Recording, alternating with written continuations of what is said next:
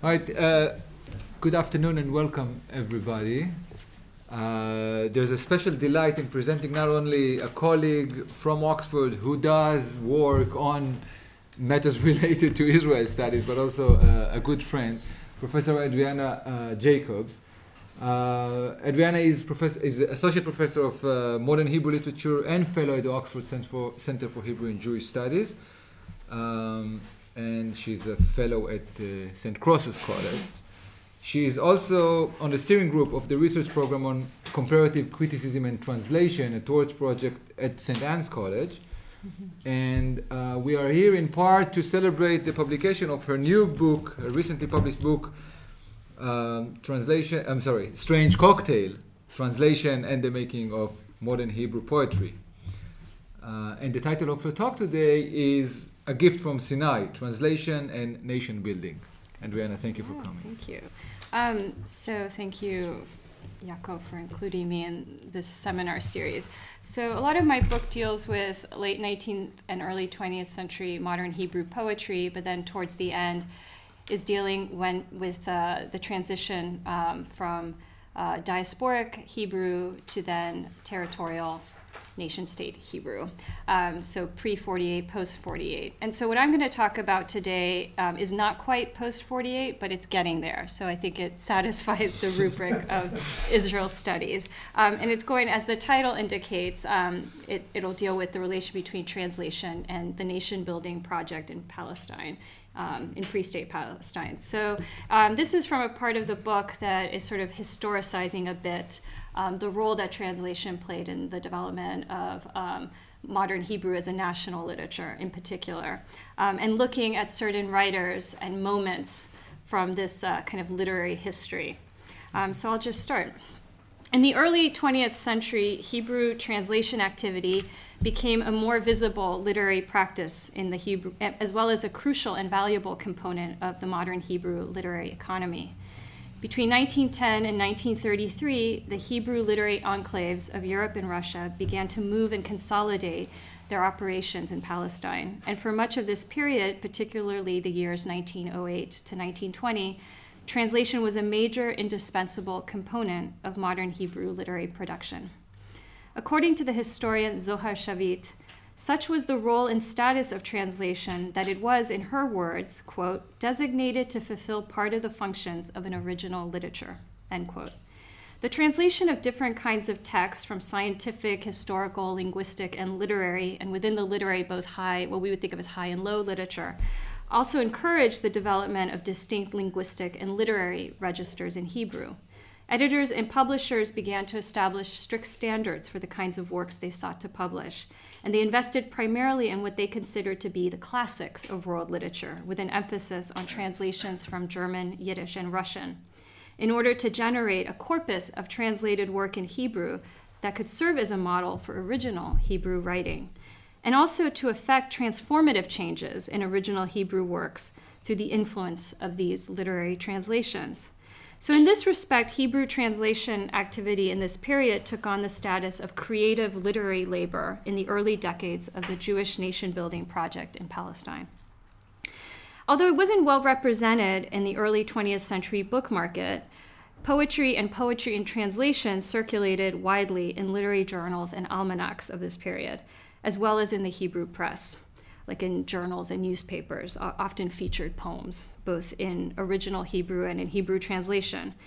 This was the case throughout the better part of the 19th century through the 20th, so there was nothing kind of new about this way that poetry circulated in the Hebrew literary market. And in fact, today, poetry, both original and translated, features daily in the Hebrew press as well. Nevertheless, when I glanced at the publication listing for Stiebel Press, which was by far the most prolific publisher of Hebrew translations in this period, so like the 1910 through the 1930s, it made it very clear that poetry in Hebrew translation represented a very small percentage of the translated books that were published between 1917 and 1946. Stiebel wasn't the only Hebrew publishing house that was invested in translation, but given its wide distribution relative to other presses and its financial stability, we can draw from this publication listing a pretty fairly accurate picture of the state of poetry and translation in the Hebrew book market in the early decades of the 20th century. So in this context, it was notable that in the year 1918, of the 16 titles that Shtibel considered high priority for translation into Hebrew, one finds Alexander Pushkin's Russian novel in verse, Evgeny Onegin. It was the only book of poetry that was on this list of must-translate texts. We know from letters that passed between the publisher Avraham Yosef Shtibel and David Frischman, who at the time was the editor of Hatekufa, that they had reached out to the poet Chaim Nachman Bialik to translate this particular work. And they were insistent that Bialik in particular do this because they felt that only a poet of his caliber could do justice to Pushkin, who was widely regarded as one of the greatest, if not the greatest, Russian poet of his time, and one of the founders of modern Russian literature. And by the time Frischman approached Bialik with this idea to translate Evgeny Onegin, Bialik had already paved his own career as the newly minted poet of the national renaissance, as the critic Josef Klausner dubbed him. A translation by Bialik, therefore, would have validated the value that Frischman, for instance, was placing on literary translation and on his insistence on including first-rate Hebrew translations in Hatekufa. But it would also do something more. Having Bialik translate this work would also make a statement about the status of Hebrew as a full-grown 20th century national language and literature.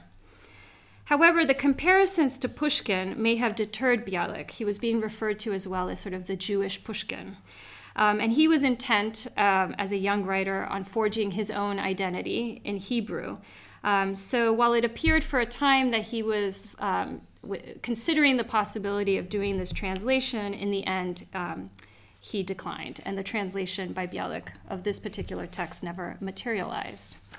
But what interested me about this little exchange between Shtibel and Frischman was that despite Bialik's resistance to translating Pushkin, he was actually, though, a very prolific translator, both of poetry and prose into Hebrew.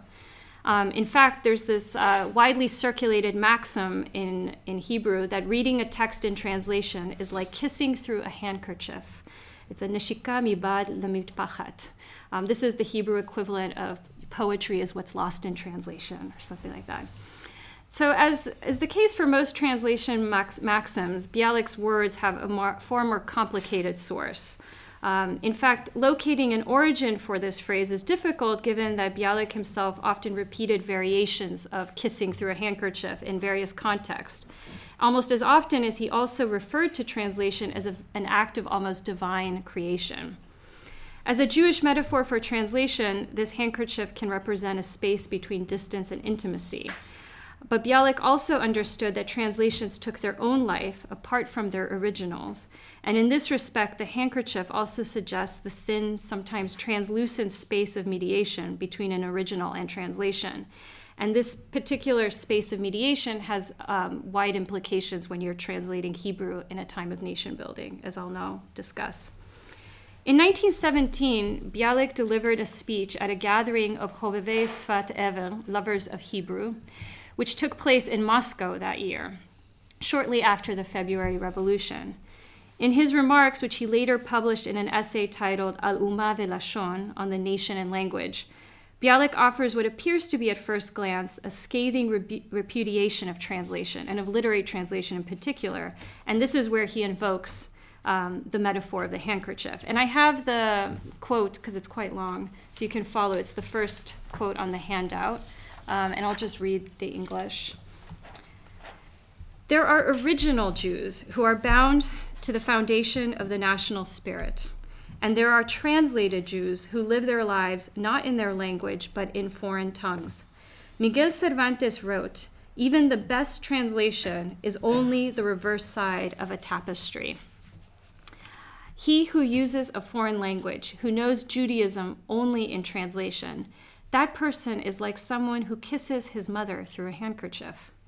Anyone who glances through a translation is just looking into a blurred mirror and can't appreciate its full flavor and the full longings of the spirit, because this language, alone is the language of the heart and soul.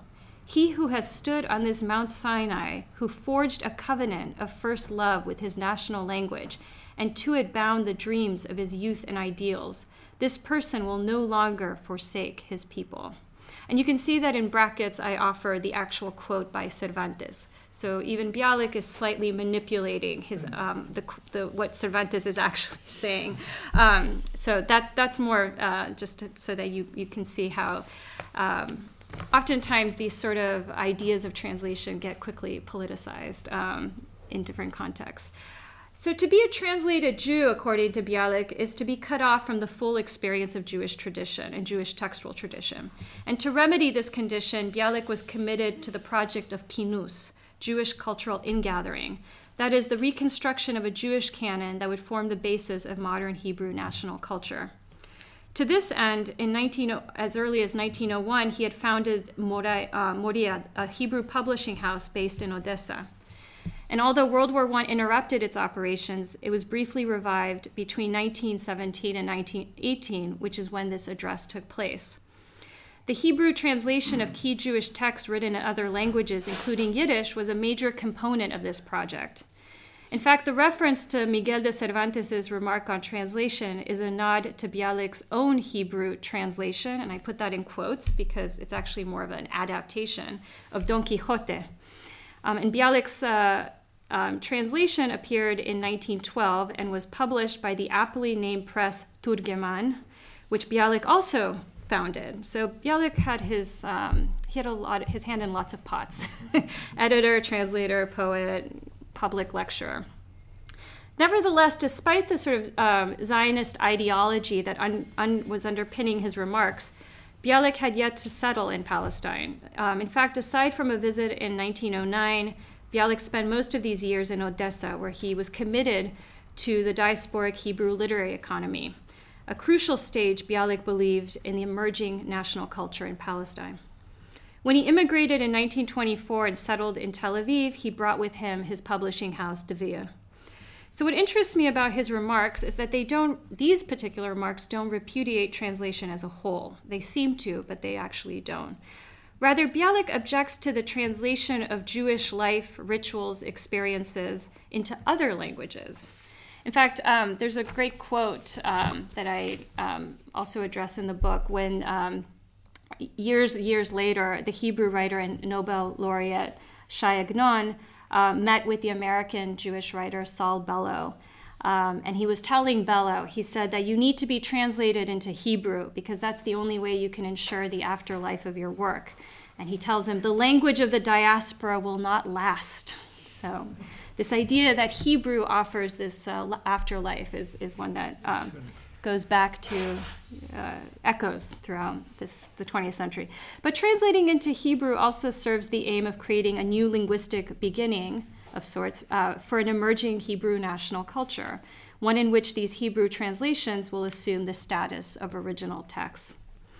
When Onegin did appear in Hebrew translation in 1937, which was actually the centennial of Pushkin's death, it did so under somewhat remarkable circumstances. It appeared in two separate translations. The first was by Avraham Levinson, a Hebrew writer and translator who had completed the translation years earlier but had not found a publisher. But his translation was completely eclipsed by the other Hebrew Onegin, which was translated by Avram Shlonsky. Shlonsky, a Russian-born Hebrew poet who had settled in Mandatory Palestine in 1921, had become the central figure of the Hebrew modernist movement in Palestine. And Shlonsky's participation in the Hebrew literary culture of this period marks an important shift, in my view, in the culture of poetry translation, which began to take on greater urgency and visibility in the 1920s and 1930s.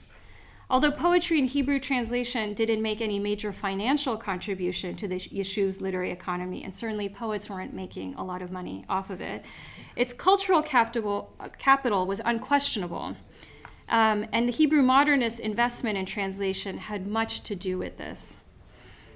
Although the focus of the Hebrew publishing industry in the early 20th century was on original and translated prose, the poem nevertheless held the status of a kind of national genre, at least for the first half of the 20th century. Poets were the major representatives of the emerging national literary canon in Hebrew, and it was in this arena of poetry where the more polemical discussions on language and culture took place. In fact, Shlonsky's debates with Bialik, who had been anointed the Hebrew Meshorer Leumi, the national poet, mark an important transition in the development of modern Hebrew poetry in ways that also implicated translation. Because Shlonsky sort of set up a kind of duel between him and Bialik that was very much a sort of generational conflict. He sort of would publicly deride Bialik's poetic style, or nusach, which and sort of portrayed Bialik as a sort of an arcane writer who was relying on certain conventions that were now, like biblical intertextuality, for example, that in his view were becoming outmoded, and that had characterized Hebrew poetry and translation of the late 19th century, whereas in Shlonsky's view, the 20th century needed to mark its modernity with an entirely new style of writing. And in Shlonsky's view, Bialik had never successfully transitioned out of the 19th century, and he hadn't established a model that would form the basis of a truly modern Hebrew poetic idiom. But the differences, as Shlonsky articulated them publicly, between the two poets also rested in their divergent views with regard to the status of Hebrew in the Yeshuv, or in Mandatory Palestine, in the Jewish community of Mandatory Palestine. And this also implicated translation as well. So in 1927, Bialik, who had been appointed president of the Hebrew Writers Union, gave a keynote address in Tel Aviv at a reception in honor of the Yiddish writers Sholem Asch and Peretz Hirschbein. Although Bialik strove to be diplomatic, he reproached the language politics that preoccupied the younger generation, including Shlonsky, when he remarked, in quotes, that language is just a part of nation building and not, and I say this in quotes, everything. He then went on to describe the relation between Yiddish and Hebrew in terms of translation, noting that translations from Hebrew to Yiddish and vice versa had over the course of the 19th and 20th centuries enriched both languages. And in these comments, he also invoked the figure of the Talmudic meturgeman, or translator. And this is the second quote, which is shorter, but it's great, so I wanted you to have it before you. The Talmud tells us that the meturgeman is obligated to translate even a list of names, which ostensibly does not require translation. Shnai mikra ve'echad targum, twice Torah and once Targum. But in the Cheder, they would translate every Hebrew word into Yiddish, even if the word remained unchanged in translation. So this expression, twice Torah and once Targum, comes from the Halakha, or Jewish law, which prescribes that the weekly Torah portion should be read at least twice in that week, as well as in translation, and specifically in the Targum, or the Aramaic translation/interpretation of the biblical text. Bialik transposes the Talmudic meturgeman to the Eastern European Cheder, the traditional study house for young Jewish boys, the very space that 19th century maskilim, or Hebrew writers of the late 19th century, repudiated in their pursuit of secular education and European cosmopolitanism. Bialik brings his audience back to this diasporic space, arguably to remind his audience of the family ties that these languages share, and also to reestablish a continuity between the spaces of Jewish diasporic tradition and Hebrew national culture in Mandatory Palestine. And in this respect, Bialik's attempt to accommodate both Hebrew and Yiddish in the project of Kinus marked a shift from his 1917 push for Hebrew monolingualism, which is what we see in the first quote. But Bialik also intended to illustrate tactfully to the Yiddish writers and their supporters in attendance that Yiddish writing could not escape the trace of Hebrew. But Shlonsky understood from these remarks that the reverse also held true, that if Yiddish writing couldn't escape Hebrew, then it could also be argued that Hebrew couldn't escape Yiddish. So Bialik's address sparked very heated debate, or at least also with respect to how Shlonsky reacted in the sort of debate Shlonsky stirred up afterwards.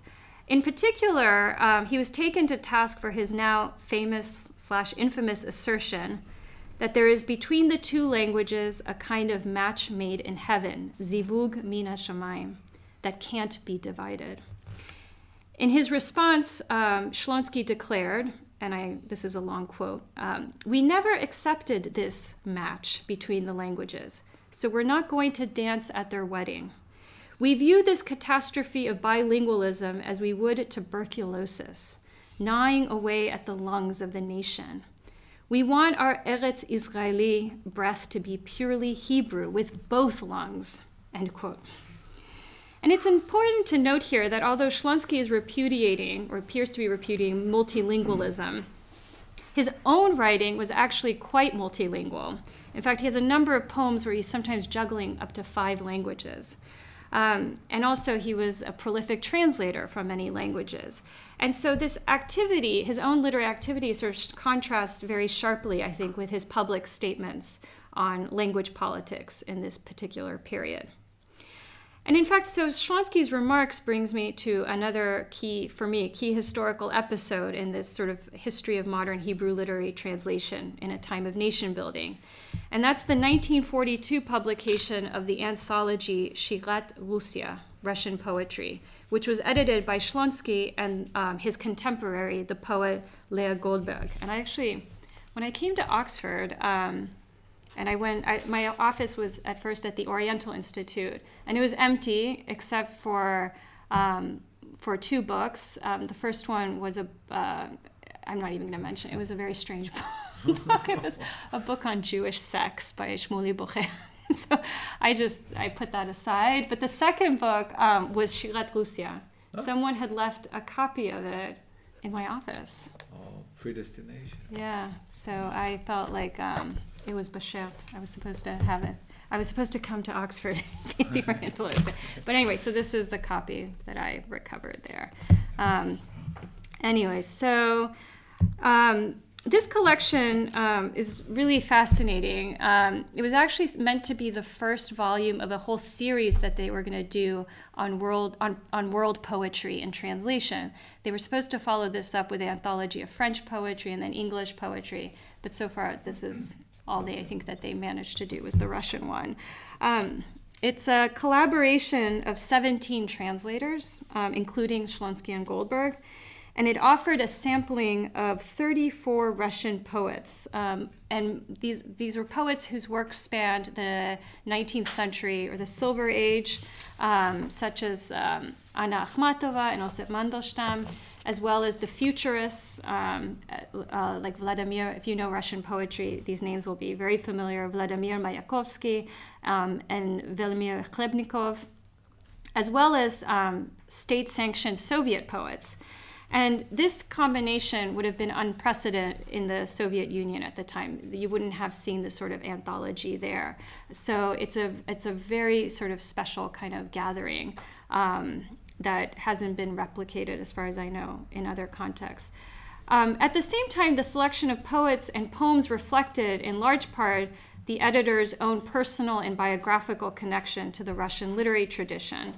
The scholar Nina Segal, who's written about this collection, says that in its structure, it undoubtedly represents an émigré or outside perspective on Russian poetry and its historical evolution, but also reflects the inside view of the cultural situation in Jewish Palestine at the beginning of the 1940s, end quote.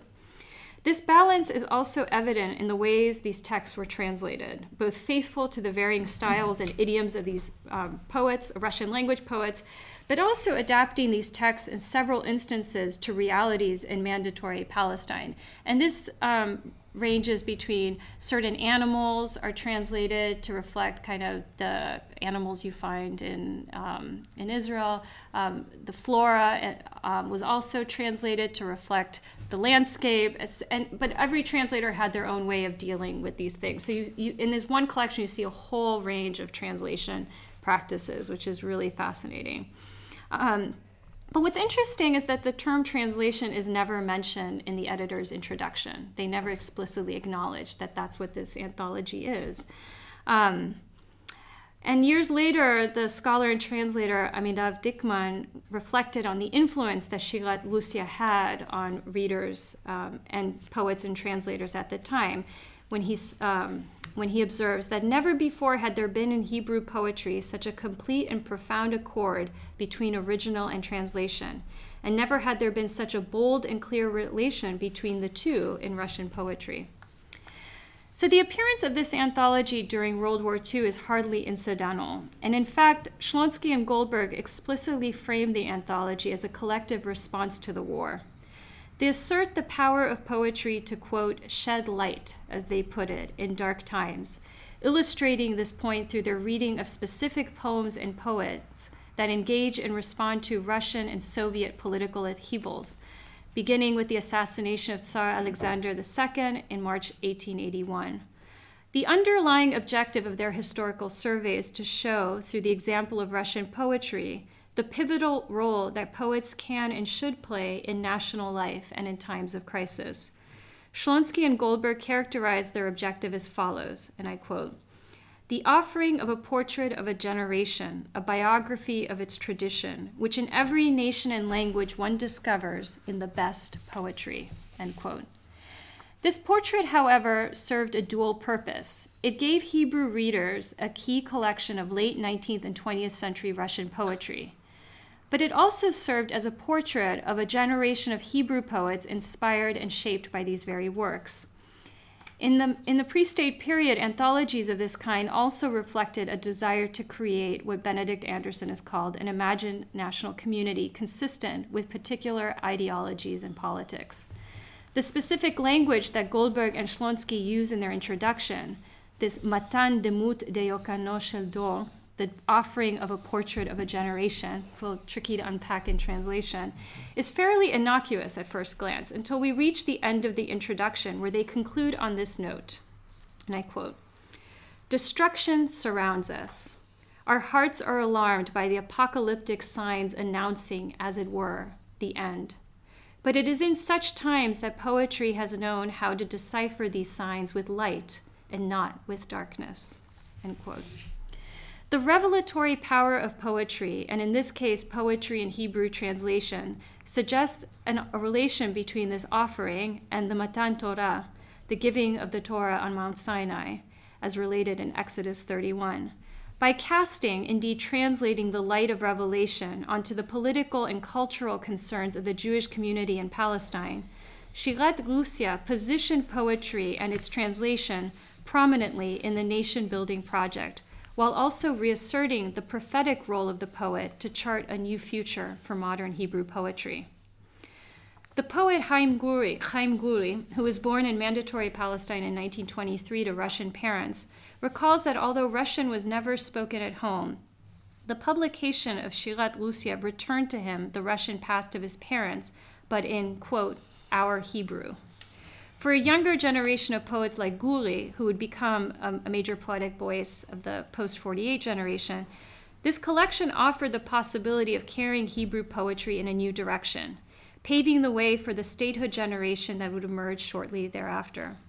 That it did so in what Guri refers to as our Hebrew is a critical contribution of this anthology, for in their translations, Shlonsky, Goldberg, and other translators strove to represent, as well as to create, varied registers and styles of poetic language in modern Hebrew as a way of bringing these possibilities to the attention of the next generation of Hebrew poets.